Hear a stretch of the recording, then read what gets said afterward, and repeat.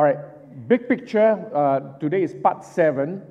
I want to say a couple of things by way of introduction. Number one, all scripture is profitable for learning. All right, Genesis to Revelation, the entire scripture is profitable for learning, for training in righteousness. We can find applications for our Christian life. Okay? Number two, but not every scripture is written to the church. All right, as we've learned, all right, some is written to Israel, some for the Gentiles, and some for the church. And today and next Sunday, we're going to go into Matthew 24 and 25 and discover that it is not written to the church. So some of us are going to struggle with that. But can we learn from Matthew 24, 25? Absolutely. All right, to take heed, to be warned of the end times, of the wars and rumors of wars, about deception, and the Lord is coming soon. We can learn, okay? But we need to really study the word and its context. And this qualification is important because for most of us, we grew up being taught that the entire Bible from Genesis to Revelations is written to the church. It is not so. Okay? So we have learned from the first part to look for the blessed hope. We are not looking for the Antichrist. We are not looking for the mark of the beast. We are looking for the blessed hope. We comfort each other with these words. Message number 2, we knew and learned the differences between the rapture and the second coming. There are tons of scripture to differentiate that. Because you are going to find and mix with other believers, we're going to, right now the current other view is the pre-wrath view. All right? This is that the wrath of God is only in the second half of the tribulation. Today you're going to learn that the first half of the tribulation is equally messy and chaotic and terrible. And then you have also learned along the way the difference between trouble in general and the wrath of God. All of us, we are spared the wrath of God. It doesn't make sense for God to release His wrath upon His children. But the wrath of God will be revealed and released upon everyone who is God-hating, who doesn't want to believe in Him, and who rejects Him. And as we learn today also, that for the Gentiles and the people who remain on the earth, and even when all those things are happening, they've punched their fist at the face of God and defy God. And the Bible says in Revelation, they did not repent. They refused to repent. All right? They rather be thrown into the lake of fire, so to speak. So we've learned that. And then we learned the difference between the church and Israel. That God has got a covenant with Israel. And God will fulfill His covenant with Israel. But the devil is going to go all out to want to annihilate every Jew, every Israelite, so that that promise of God, that covenant of God will not be fulfilled. We'll learn about that in Revelation chapter 12. And then we also learn about the imminency of the rapture. It can happen anytime.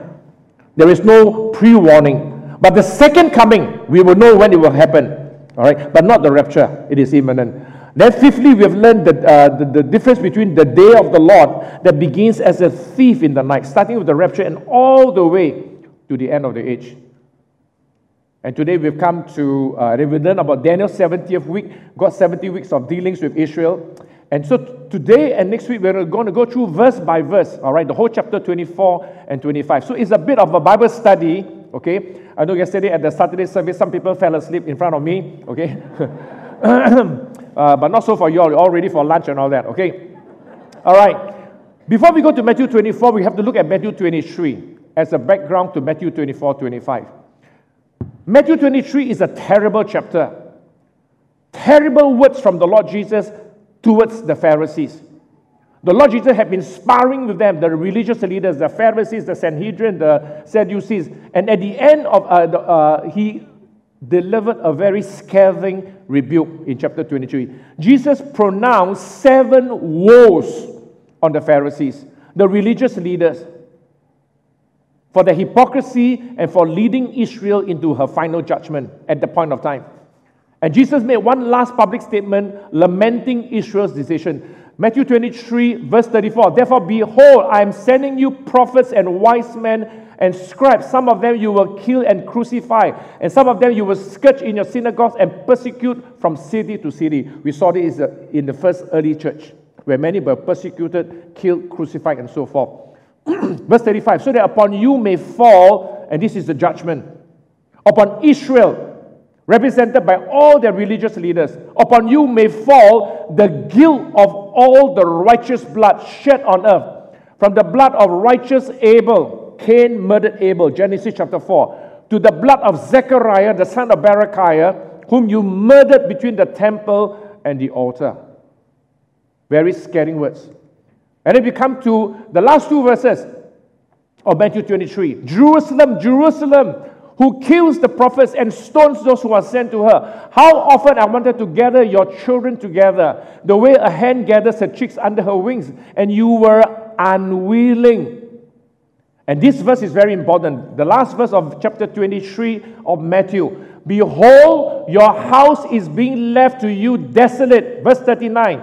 For I say to you, from now onwards you will not see me. Jesus told Israel after his crucifixion and death, Israel will not see him anymore. There will not be any second coming. What is the condition? From now on, you will not see me until you say, blessed is he who comes in the name of the Lord. This phrase, blessed is he who comes in the name of the Lord, is a messianic greeting. It means that the Jews and the leaders will accept Jesus as the Messiah, accept him as coming from Father God. Blessed is he, Jesus, who comes in the name of Yahweh, in the name of the Lord. But because the Jewish leaders led the nation to reject the Messiahship of Jesus, one day they must lead the nation to accept Jesus as the Messiah. And prophetically, this will happen in the 7 tribulation years. So Matthew 23 ends with Jesus talking about his second coming. Matthew 24 and 25 is an amplification of what is going to happen prior to his second coming, and he's talking specifically about the 7 tribulation years. So we're going to go verse by verse. Matthew 24, verse 1 to 3. Verse 1, Jesus went out and departed from the temple, and his disciples came to him. Verse 2, Jesus said to them, do you not see all these things pointing to the temple? Surely I say to you, not one stone should be left here upon another that shall not be thrown down. That means the whole temple is going to be demolished, destroyed, where one stone is left one upon the other. They're all over the place. Wow, he prophesied the destruction of this temple. And then verse 3, now as he said on the Mount of Olives, which is why Matthew 24 is also known as the Olivet Discourse. The disciples came to Jesus privately saying, Lord, tell us. And they posed 3 questions to Jesus. The first question, when will these things be? Referring to the destruction of the temple. Question number 2, what will be the sign, the key sign of your coming? And the third question, what will be the sign of the end of the age? Right? So let's take it one at a time. So the first question, when will these things be? All this relates, now we can look back in history to the destruction of the temple. This is the second temple, also known as Herod's temple. The first temple was built by Solomon. The second temple was built during the time of Haggai, Zechariah, the time of Zerubbabel, and so forth. All right? And then it was partially destroyed, and then it was reconstructed by King Herod. That's why it is known as King Herod's temple. Completely destroyed less than 40 years after Jesus was crucified in AD 70 by the Romans. Why was Jerusalem and the temple destroyed? Because Israel did not recognize the time of the visitation of the Lord Jesus. They did not accept him as the Messiah. We read this in the Gospels. They rejected Jesus as the Messiah. Second question, what will be the sign of your coming? Jesus answered this question from verse 4 to verse 31 of Matthew 24. Your coming refers to Jesus' second coming. Jesus was talking about the events in Matthew 24 that will happen during the 7 tribulation years, which is also known as Daniel's 70th week, which is also known as the time of Jacob's trouble. And in this discourse, Jesus drew reference to the book of Daniel in mentioning the abomination of desolation committed by the Antichrist in the midst of the tribulation. I submit to you that the sign, the key sign of Jesus' second coming is this. is the abomination of desolation, which Jesus referred to in Matthew 24. I will explain this as we go on. All right, the scriptures, where there are a lot of scriptures referring back to the abomination of desolation. This is the sign. So we're talking about many signs and the sign. Okay, as we unfold verse by verse in Matthew 24. So, this question, what will be the sign of your coming? This does not refer to the rapture at all. Because at the time of this discourse, the rapture remained a mystery that was later revealed to the Apostle Paul. Just as the church was a mystery, later revealed to the Apostle Paul, the gospel of grace. Okay, God permitting, all right, this coming third quarter, I will talk about all these mysteries. The mysteries of the church, the mysteries of the rapture, the mysteries of Christ in you. So Jesus mentioned in Matthew 24 a lot of things, but let's take note of just 5 things. And all these 5 things tells us and confirms to us his reference was to Israel and the Jews. It has no relevance to the church. Firstly, enduring to the end. We don't have to endure to the end, but the Jews, they must, which I'll explain as we go on in Revelation 12. Secondly, Jesus referred to the temple. This is the third temple that will be built during the tribulation. That will be functioning at the beginning of the tribulation. We are already the temples of the Holy Spirit. Thirdly, he told those who live in Judea to flee to the mountains. Today we have Christian believers everywhere in the world. In China, in India, in Singapore, in Malaysia, in Australia, in Canada. How do we flee to the mountains? No relevance to us. Fourthly, he talks about the Sabbath. For the church, we have the Lord of the Sabbath. But today, Israel, the Jews, are still observing the Sabbath. And fifthly, he talks about the elect. The elect, I'm going to show scriptures, refers specifically in this context to the Jews and to Israel.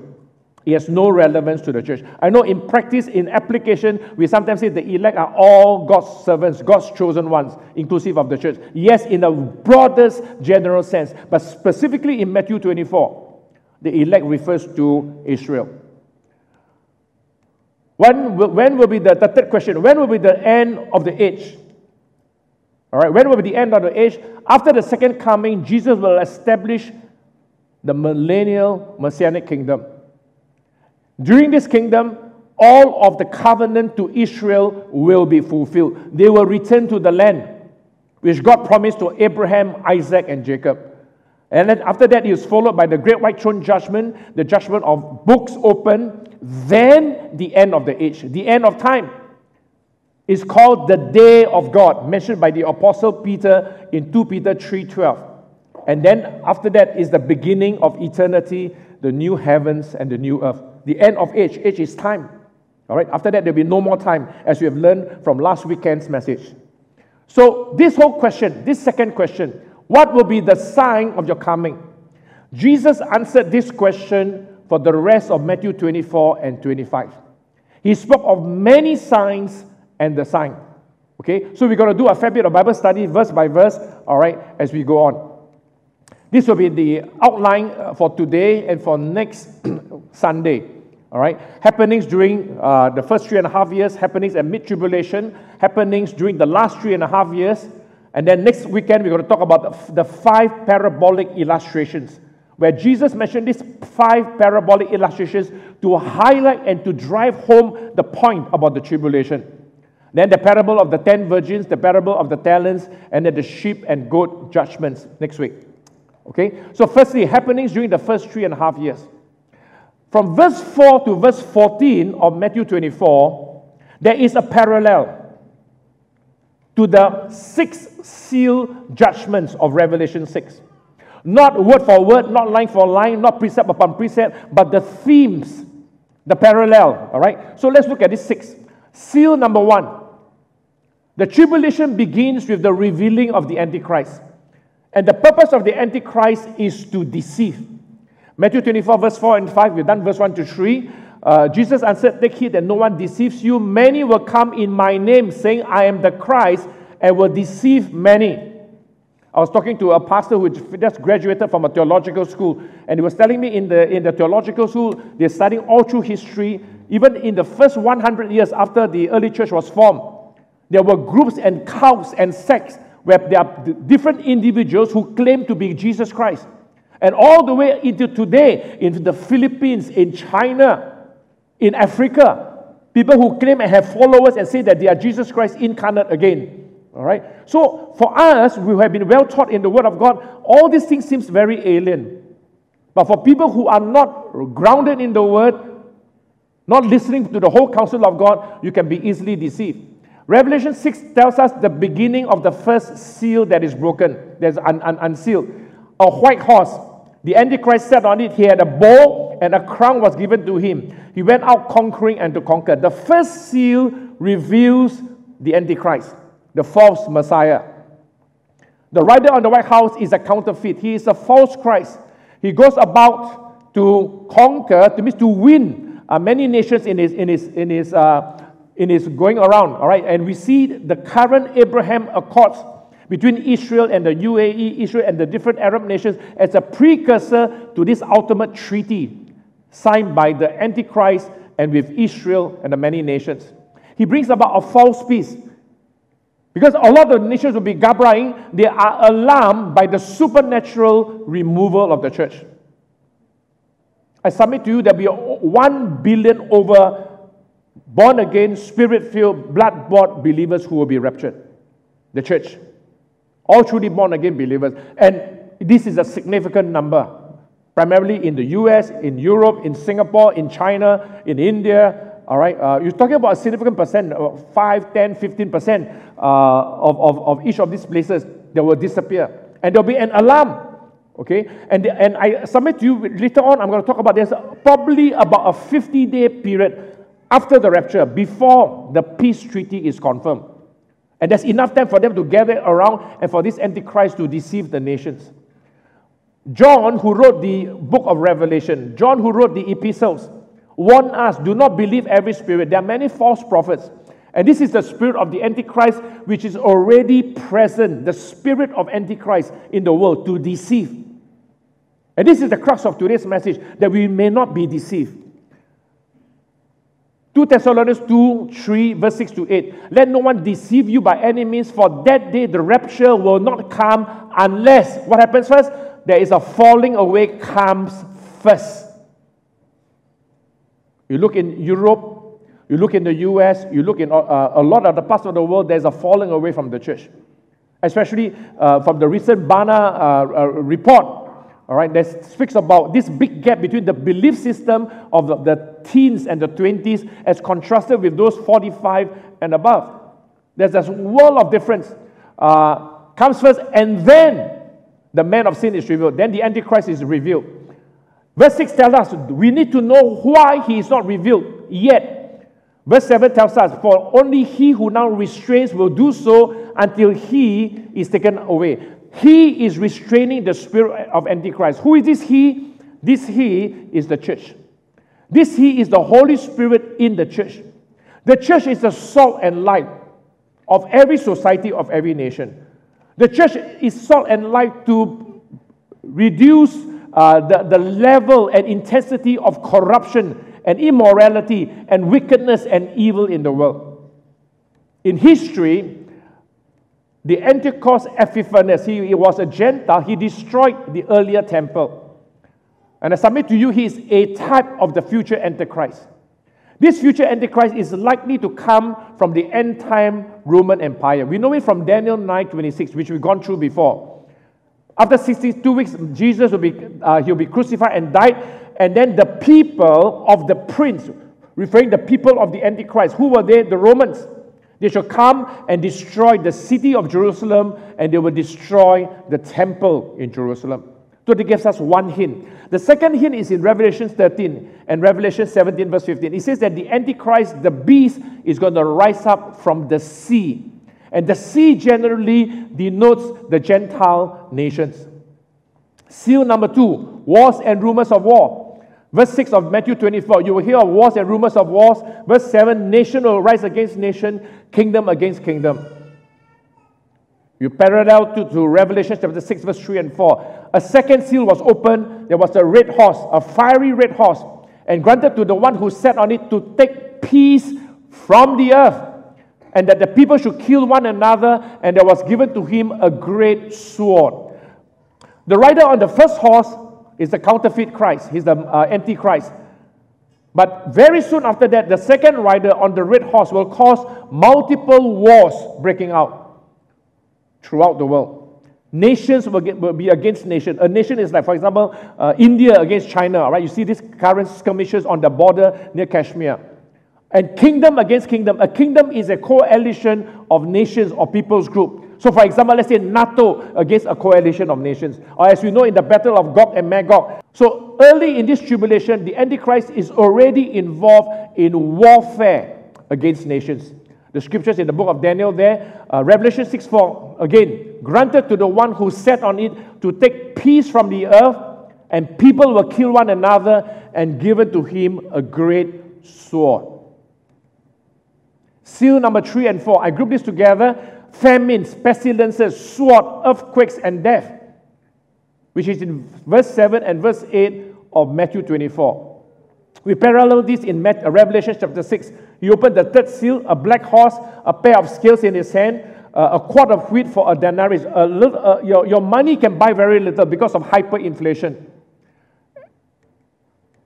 A quick reminder, Matthew 24 up to verse 14 covers the first half of the tribulation period. The abomination of desolation occurs in the middle of the 7 years.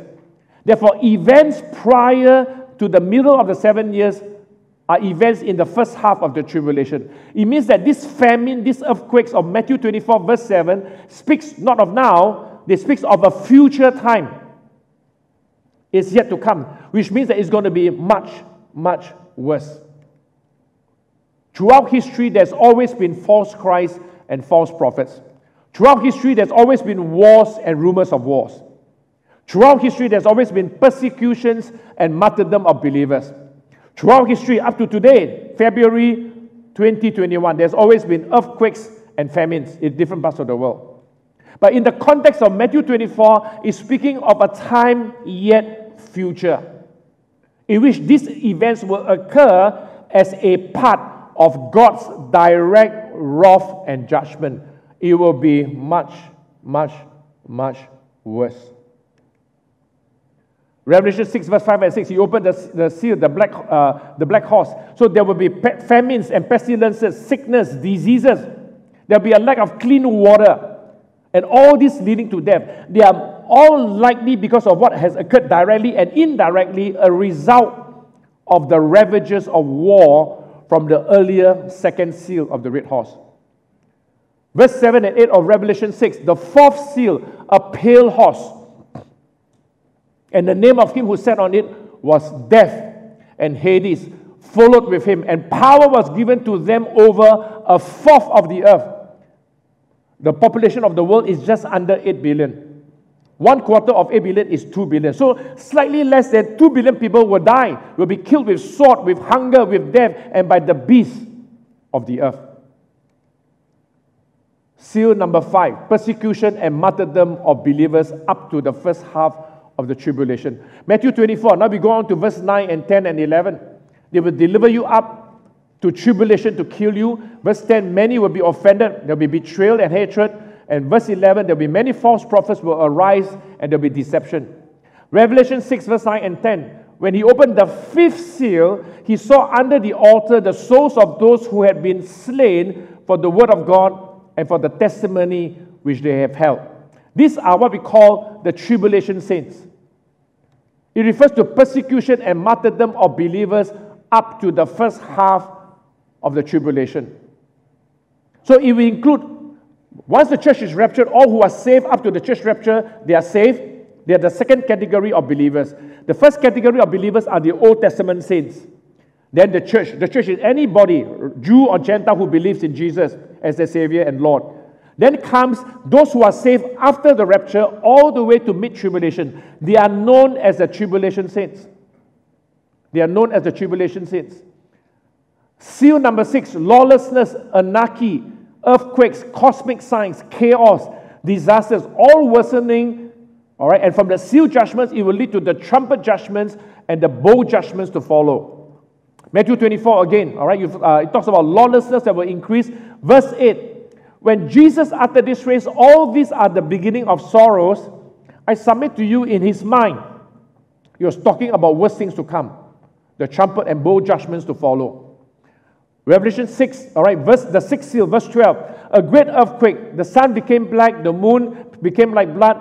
Verse 13, the stars of the heaven fell as a fig tree drops its figs. Verse 14, then the sky receded. And you go on to verse 15, and the kings of the earth, the great men, the rich, the commanders, the mighty men, every slave and every free man hid themselves in the caves and in the rocks. Why? He said, fall on us and hide us from the face of him who sits on the throne. Who is him who sits on the throne? God. The wrath of God, the Father God. And hide us from the wrath of the Lamb, the wrath of the Lord Jesus. Verse 17 of Revelation 6, for the great day of his wrath has come, and who is able to stand? We find that it's all going to be worsening. And one of the opinions that you're going to come across from other believers is they're going to talk about, oh, the wrath of God is not going to come until the last 3.5 years. Not so. Many perceive that the first half of the tribulation is a time of great peace. Definitely not. You look at all that's going to happen. There will be almost a world war in the second seal. 1/4 of the earth will be killed by famine, pestilence, and wild beasts when the fourth seal is opened. 1/3 of the earth will be burned by fire from heaven in the first trumpet. 1/3 of the fish in the seas will die in the second trumpet. 1/3 of remaining people on earth will die in the sixth trumpet. And this is all during the first 3.5 years of the tribulation. So don't believe that lie that the first 3.5 years of the tribulation is peace. It is not. Don't believe that lie that the church will not be raptured until the mid-tribulation or the end of the tribulation. That is a lie. You need to look at the Word of God in its totality and seek and study the whole counsel of God. Then Matthew 24 verse 14. And this gospel of the kingdom will be preached in all the world as a witness. This verse has yet to be completely fulfilled. And I submit to you, it can only be fulfilled in the future, during the tribulation years. Throughout the tribulation years, the gospel is continuously preached. In the first 3.5 years, by the 144,000 evangelists, I submit to you the 144,000 evangelists who are Jews, they are saved almost immediately after the rapture of the church. And by then, their eyes will be opened. Wow, what is happening? I submit to you, there are many of these in Israel today, in the many Messianic congregations, and they have all these Jews who come, who are inquirers and questioners, and they're going to be awakened. Something has happened. And their eyes will be open to receive Jesus as their Messiah, as their Lord and Savior. And they're going to be filled with the Spirit and with a zeal, and they're going to preach the gospel in the entire world. They're going to go to the entire world with signs and wonders, and assisted by these two witnesses, most probably Elijah and Moses. And they're going to show signs and wonders, and a great multitude are going to be saved. In fact, the Bible says that this great multitude that will be saved is uncountable. Revelation 7 verse 9, they cannot be counted. And my thinking is that there will be so many people saved from post-rapture up to mid-tribulation, there is more than those who are unsaved. I submit to you, there will be many among our loved ones. Those who have been invited to church, those you are trying to reach out to, our colleagues, our family members. But up to now, they have yet to receive Jesus as Lord and Savior. Up to now, they have yet to surrender their hearts to Jesus. They have perhaps in their hearts been cynical, been skeptical. All roads lead to Rome. All religions are the same. All right, you walk your own road, I walk my own road. All right, but what's going to happen when you disappear? When I disappear? When believers disappear? They look around for a few days, or maybe they travel, or they can't travel. They look around for 1 or 2 more weeks. They're still not around. Telephone call, WhatsApp, Viber, Telegram, Signal, still can't connect. What happened to them? Oh, and how about their friends? Not around. I submit to you, there will be people who miss the rapture who will immediately know why they missed the rapture. And they're going to repent. Remember the video I showed you in the first 2 messages, all right? The pastor preaching and so forth, and then boom, all of a sudden, rapture. Then the handful remaining in the church. This handful will be the people we have been in contact with.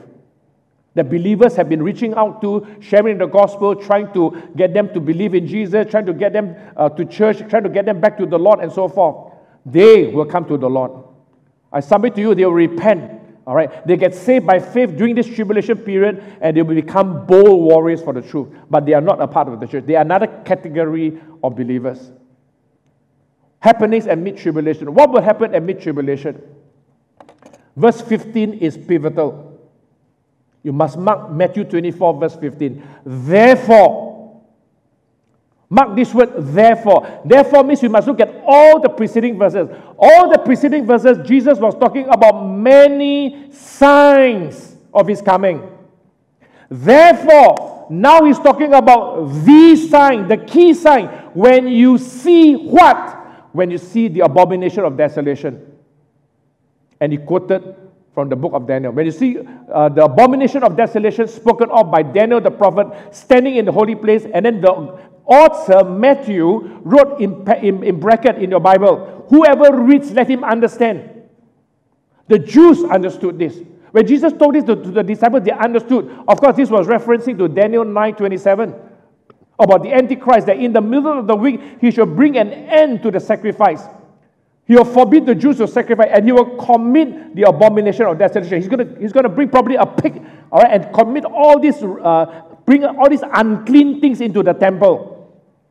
And then he's going to enter the temple, set himself up as God. The sign, the key sign, is the abomination of desolation, and referencing back to the book of Daniel, of which Jesus referred and mentioned a few things following that verse, all right? That verse 15. Therefore, when you see, all right, there are two other references to the abomination of desolation. Daniel 11:31 and Daniel 12, verse 11, where the Antichrist will take away the sacrifices and place there the abomination of desolation. He's going to commit this atrocious act to defile the temple. This is the third temple. I submit to you that preparations for the temple are already done. All right, they are already done, and by the time it is post-rapture, by the time the Antichrist confirms the treaty with Israel, the temple will be up and running at the beginning of the 7 years. The Jews will bring the sacrifices. Remember, they are still following the old covenant, the sacrifices of the unblemished lamb, the unblemished heifer, and so forth. But the Antichrist, in the middle of the 7 years, which will happen, he will stop the sacrifices. He will set up a statue image of himself. And by that time, he will be joined by the false prophet. And they are going to have signs and wonders. Satan himself, by the middle of it, which I will mention in a moment, he will be cast down and he's going to wreak havoc. But the church is not there. The Holy Spirit in the believers, they are not there. And he's going to go all out with signs and wonders, and even the statue image in that temple is going to come alive. He's going to shock and deceive many people. But we know the conclusion. At the end of it all, the Antichrist himself will be captured and thrown alive into the lake of fire. Revelation 19 verse 20 tells us that. Verse 15, again. Therefore, when you see, all right, what did Jesus say? Verse 16, let those who are in Judea flee to the mountains. I'll elaborate this in a moment. We know this as we study Scripture, must interpret Scripture in Revelation 12. He explained to us why they flee to the mountains. Again, this refers to the Jews, not to the church.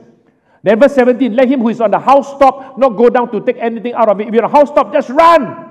Go to the mountains. Don't come down. He speaks of urgency. Verse 18, let him who is in the field not go back to get his clothes in the house. Urgency. Verse 19, woe to those who are pregnant. If you're pregnant with a big tummy, it's going to be hard to run. And for those who are nursing babies in those days, because your baby is going to cry, you're going to carry the baby and nurse your baby and pray that your flight may not be in winter, because winter is very difficult to travel. Or your flight will not be on the Sabbath. If you have been to Israel, on the Sabbath day, from the dusk of Friday, towards evening of Friday to the evening of Saturday, it is their Sabbath, where every public transportation will cease operation. You say, pray that your flight may not be in winter or on the Sabbath. And again, as we have mentioned, there's no relevance to the church. Then follows the abomination of desolation. All right? And Jesus is addressing this to the remnant Jews. Why? Because Satan's remaining time is numbered. From the time the abomination of desolation is committed, Satan only has 3.5 years left. I'll give you the scripture in a moment in Revelation 12. What will Satan try to do? He will attempt to kill all remaining remnant Jews, to disprove God's promise, God's covenant to Israel, that Israel will be saved and that there will be a final millennial messianic kingdom where Jesus will reign on earth. If Satan managed to kill every Jew, he makes a mockery of God. But what will happen is God is going to intervene. God will supernaturally protect and provide this remnant. All right? Here it is, Revelation chapter 12. You have to read the whole chapter to know that he's talking about Israel. All right? He's talking about the sun and the moon and the stars. So we go to verse 6 of Revelation chapter 12. The woman, which is the remnant believing Jews, fled into the wilderness, where she has a place prepared by God. I submit to you, this is a place in Petra, in Ammon, in Jordan. I've been there at least twice, all right? But the places that we go is the touristy area. There's almost a 1 mile entrance into this whole Petra area. It's very narrow, all right? But it's a much, much larger area geographically. And there, God will feed them for 1,260 days. 1,260 days is 3.5 years, based on the Jewish calendar of a 30-day month. Verse 12, therefore rejoice, O heavens, and you who dwell in them. Woe to the inhabitants of the earth, for the devil has come down to you, because what? The devil knows that he has a short time. The devil's days are numbered. Revelation 12, verse 12. He knows he only got 3.5 years left before Jesus' second coming. Verse 13, now the dragon saw that he has been cast to the earth. He was first cast from the third heavens to the second heavens when Jesus rose from the dead. And that's where he's operating up to today. The second heavens, the atmospheric realms, ruling and stirring his whole demonic host, all right, to wreak havoc upon the earth, to steal, kill, and destroy. Here, he's going to be cast from the second heavens down to the earth. Verse 13, the dragon saw that he had been cast down to the earth, all right, and he persecuted the woman Israel, and who gave birth to the male child Jesus. Here we know that it is Israel because Jesus came from the tribe of Judah, from Israel. Verse 14, the woman was given, the woman here is Israel, the remnant Jews. They were given 2 wings of a great eagle that she might fly. Literally, as they flee to the mountains, they are carried by the eagle's wings by the Lord into her place, where she is nourished for a time and times and half a time, referring to 3.5 years, from the presence of the serpent. Here, God is supernaturally protecting Israel from Satan. Verse 15, so the serpent spewed water. So the serpent could not reach them physically. What did he do? He caused a great flood. He spewed water like a flood. But verse 16, the earth helped the woman. The earth opened up its mouth and swallowed up the flood which the dragon had spewed out of his mouth. This is supernatural protection from God. A huge flood. But then somehow God caused the earth to absorb that whole amount of water. Verse 17, and the dragon was angry and enraged with the woman, because he was unsuccessful to kill the remnant Jews. And then he went to make war with the rest of her offspring, who keeps the commandment of God, the remaining believers in all the other parts of the world. Happenings during the last 3.5 years. Verse 21 now. Now we come to verse 21 of Matthew 24. Then Jesus said, for then, now he's referring to the last 3.5 years, but from here onwards, Jesus did not give any more details of the last 3.5 years. He's this one phrase, for then there will be great tribulation. And in his mind, he's talking about the coming trumpet and bowl judgments, which we know from the book of Revelations, and which has not been since the beginning of the world, nor ever shall be. Verse 22, and unless those days were shortened, and God has shortened it to 3.5 years, 1,260 days. If it's not shortened, no flesh would have been saved. But for the elect's sake, for the sake of Israel, all right, the days are shortened. Verse 23, he tells them to be careful. And verse 24, and to watch out for false Christs, false prophets, who will show great signs and wonders. He's referring to the Antichrist and the false prophet. And mystery Babylon, which is the religious part of Babylon, where there'll be signs and miracles, where the Antichrist will rise from the dead. And he says in verse 25, see, I told you beforehand, do not believe it. Do not say that the Messiah is there, the Messiah here is in the room, and so forth. Then verse 27, he concludes that the remaining 3.5 years will conclude with verse 27, as the lightning comes from the east and flashes to the west, Jesus will come back as the Son of Man. Verse 24, verse 28, Matthew 24, verse 28, wherever the carcass is, there the eagles will be gathered together. Here Jesus is referring to Revelation 19, at the battle of Armageddon. There is a call to the vultures and the birds of the air to come to a great banquet for them, to eat of the flesh of kings and generals and warriors and horses and riders. The entire army was killed by the Lord, and the vultures of the air came to gorge themselves on the dead bodies. There will be a massive killing in the battle of Armageddon. This is a picture, a chart you've seen very often, and at the battle of Armageddon, that's when the vultures are invited to feast on the dead bodies of horses and of men and generals and whoever that were killed in the battle. Matthew 24, verse 29. He goes on to say, immediately after the tribulation, he talked about the cosmic blackout. The sun will be darkened, the moon will not give its light. This is repeated and quoted from Joel 2:31, and Peter quoted this in his sermon in Pentecost in Acts 2 verse 20. I want to emphasize that this cosmic blackout will occur before the coming of the great awesome day of the Lord, before the second coming of Christ. All right, always we take Scripture to interpret Scripture. Then Matthew 24, we go on to verse 30. In verse 30, then the sign, all right, this is a fulfillment. Then the final sign of the Son of Man will appear in heaven. And he mentioned this, all the tribes of the earth will mourn. Jesus used this phrase, the tribes of the earth, to contrast with the tribes of Israel.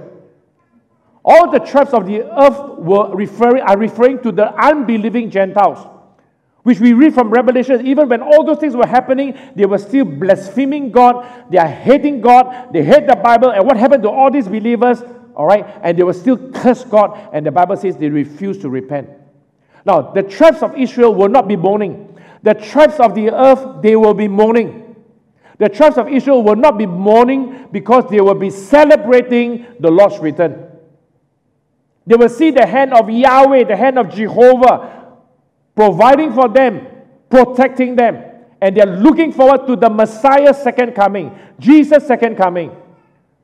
And therefore, the Jews who endure to the end of the tribulation, they will be saved. They persevered all the way looking to the Messiah, which Jesus has been telling them, we look forward for the Son of Man will come. But the tribes of the earth, the unbelieving Gentiles, they will not be celebrating, because the Lord's return will bring the judgment upon them. Because at the end of that will be the establishment of the millennial kingdom, and after that, the judgment of the great white throne and the judgment of the books. Verse 31, and he will send his angels with a great sound to gather the elect from the four winds, from one end of heaven to the other. This is to fulfill God's covenant with Israel, that wherever they've been scattered, he will gather them back. So for example, one of the covenants is mentioned in Deuteronomy chapter 30, verse 3 and 4. God says, I will gather you again from the nations where you have been scattered. Verse 4, Deuteronomy 30, if any of you are driven out to the furthest parts of the under heaven, go to Alaska, Antarctica, wherever, all right? From there, the Lord your God will gather you, and from there, he will bring you back by his angels. He will gather every single remnant believing Jew. And how do we know that the elect refers to Israel? Let's give you two scriptures here. Isaiah 65 verse 9. God says, I'll bring forth descendants from Jacob and from Judah, an heir of my mountains. My elect shall inherit it, and my servants shall dwell there. God refers to the tribes of Israel, the Jews, as his elect. Isaiah 45 verse 4. For Jacob my servant's sake, and Israel my elect, I have even called you by your name. I have named you, though you have not known me. The angels will gather the elect from the four winds, from all the corners of the earth. What will be the sign of Jesus' second coming? There are many signs leading to this sign, and the sign he was emphasizing is the sign from the book of Daniel, the abomination of desolation. And he gave them a lot of advice what to do. Flee to the mountains, all right, pray that your flight will not be in winter, pray that you will not be caught on the Sabbath day, and so forth. And then he talked about the events happening at mid-tribulation, and then in the events that will happen in the last 3.5 years. This is our today's message. Next week, I'm going to talk about the 5 parabolic illustrations for the rest of Matthew chapter 24. The parabolic illustrations goes on to reinforce what's going to happen during the tribulation years. And then he's going to talk about the parable of the 10 virgins, the parable of the talents, and then the sheep and goat judgments. They're all referring to Israel and not to the church. So what about this whole message? As I was reflecting on the first seal that will be opened will reveal the Antichrist. And Jesus said the first thing, the disciples asked the 3 questions, verse 1 to verse 3 of Matthew 24. Jesus said in verse 4 and 5, take heed that no one deceives you. Many will come in my name saying, I'm the Christ, and will deceive many. And the admonition for each one of us as a church is that we must, as we live in these end times, that no one deceives me. You don't have to quote this pastor, that author, that speaker, and so forth. No point. Quote the Bible. Quote and speak with conviction as the Holy Spirit gives you conviction. 2 Thessalonians says that there are many who will be deceived. And because they are deceived with all unrighteous deception among those who perish, because they did not receive the love of the truth. So church, one of the ways we can protect ourselves from being deceived is to love the truth. Is to love the Lord Jesus. Jesus is the way, the truth, and the life. And who else is Jesus? He's the Word. And when you love the Word and study the Word of God, all right, it will help protect you from error, from deception. Deception, all it needs is a wrong idea, a wrong thought, a wrong teaching, a wrong doctrine. And from the beginning and over time, you find that you're going in a totally different direction. Deception occurs a little bit at a time. Romans 11:25 to 27, Paul warned about what happened to Israel. Paul said, I do not desire, brethren, that you should be ignorant of this mystery, because blindness in part has happened to Israel, and they've got to go through all this. Today is the window of grace. Whoever believes in Jesus will be saved. But if they choose not to believe in God, they choose to reject God, then we will reap the consequences of our choices. That was what happened to Israel. Blindness, spiritual blindness has happened to Israel. But Paul, in saying this, give a warning that we should not be ignorant, lest we are wise in our own opinions. Lest you should be wise in your own opinions, or the opinions of men, or the opinions of the world. Better that we know the scriptures. You need to know the word of God yourself. Of course, there's no comparison. The degree we know, you need to know for yourself to build your belief system and your faith convictions. In John 5:39 and 40, Jesus rebuked the Pharisees. The Pharisees are very particular. They copied the Old Testament, the Torah, from one scroll to another scroll. Every bit of it. They were very meticulous, very careful. And Jesus rebuked them. He says, for in them you think. Jesus was telling the Pharisees, you think that you have eternal life. But you don't even know that the whole scriptures testify of Jesus. Remember in Luke chapter 24, when he spoke to the 2 Emmaus disciples, he says the entire prophets and the law, they speak about him. The word of God speaks about Jesus. The whole word of God is the revelation of Jesus Christ. And verse 40, he says, you are not willing to come to me that you may have life. I want to emphasize the importance of developing a personal relationship with God. Here he's rebuking the Pharisees. They go from Bible study to Bible study. They go from conference to conference. They read all these books. They go through all the doctrine and theology. No use. Because the knowledge must lead to our spirit and come in a living relationship with God. They do not have a seeking, open heart towards God. And this is a warning for all of us. It's a warning for me. How to stay on the right course. I was posed this question by a young pastor. Pastor, how do you know that you're not in error? You need to be checked. Every Monday, the pastoral staff will shed the messages into pieces. We will ask questions. We have a board of elders who are intelligent, smart people, men of God. And we've got people in the congregation who will write questions and ask questions about this, that, and the other, and they've done so. And one of the reasons I love teaching in this Bible school is that amongst a lot of the young people, they love to ask questions. It's a 4-5 hour session each day, and there'll be plenty of questions. I'm not worried about questions, because iron sharpens iron. And I just had a long session just last week from about 6:30 p.m. all the way past midnight with the Haggai International people from Asia all the way through Africa to South America and so forth. And my other colleague in Maui, his day is not night, his day. He starts about 1 a.m., he ends about 6:30 a.m. His night is day is night. Why? To preach the gospel, to provide spiritual leadership, to equip the people in the nations for the gospel. And iron sharpen iron. People will spar with you. They are scholars, they are those who are theologically trained and so forth. But the very important thing here, and which I've learned over this last coming to 54 years, the knowledge in the head, the cerebral part, must be translated into our spirit, our relationship with God. We must go to God all the time. And while the prayers I've been praying, there are many names of the Holy Spirit. I actually pray almost every name I know of the Holy Spirit. And one of the names is that He's the Spirit of truth. I say, Holy Spirit of truth, you have to expose every lie, every deception, every error. You have to expose every falsehood. Lord, if I'm not communicating this properly, if I'm not getting this right, which is why I mentioned about the whole of last year, there are things I need to unlearn to relearn. Some people are going to react, Matthew 24 is not about the church. Because I've been brought up to learn Genesis to Revelation is all about the church. Not so. What it means to say is all scripture is profitable for learning. But we need to divide what is written to the church, what is written to Israel. And we need to understand all of God's dealings with us. This last slide, Matthew 24:35. Jesus Himself said, heaven and earth will pass away, my words will by no means pass away. So how to stay with the spirit of truth, which is from the word of truth? Keep on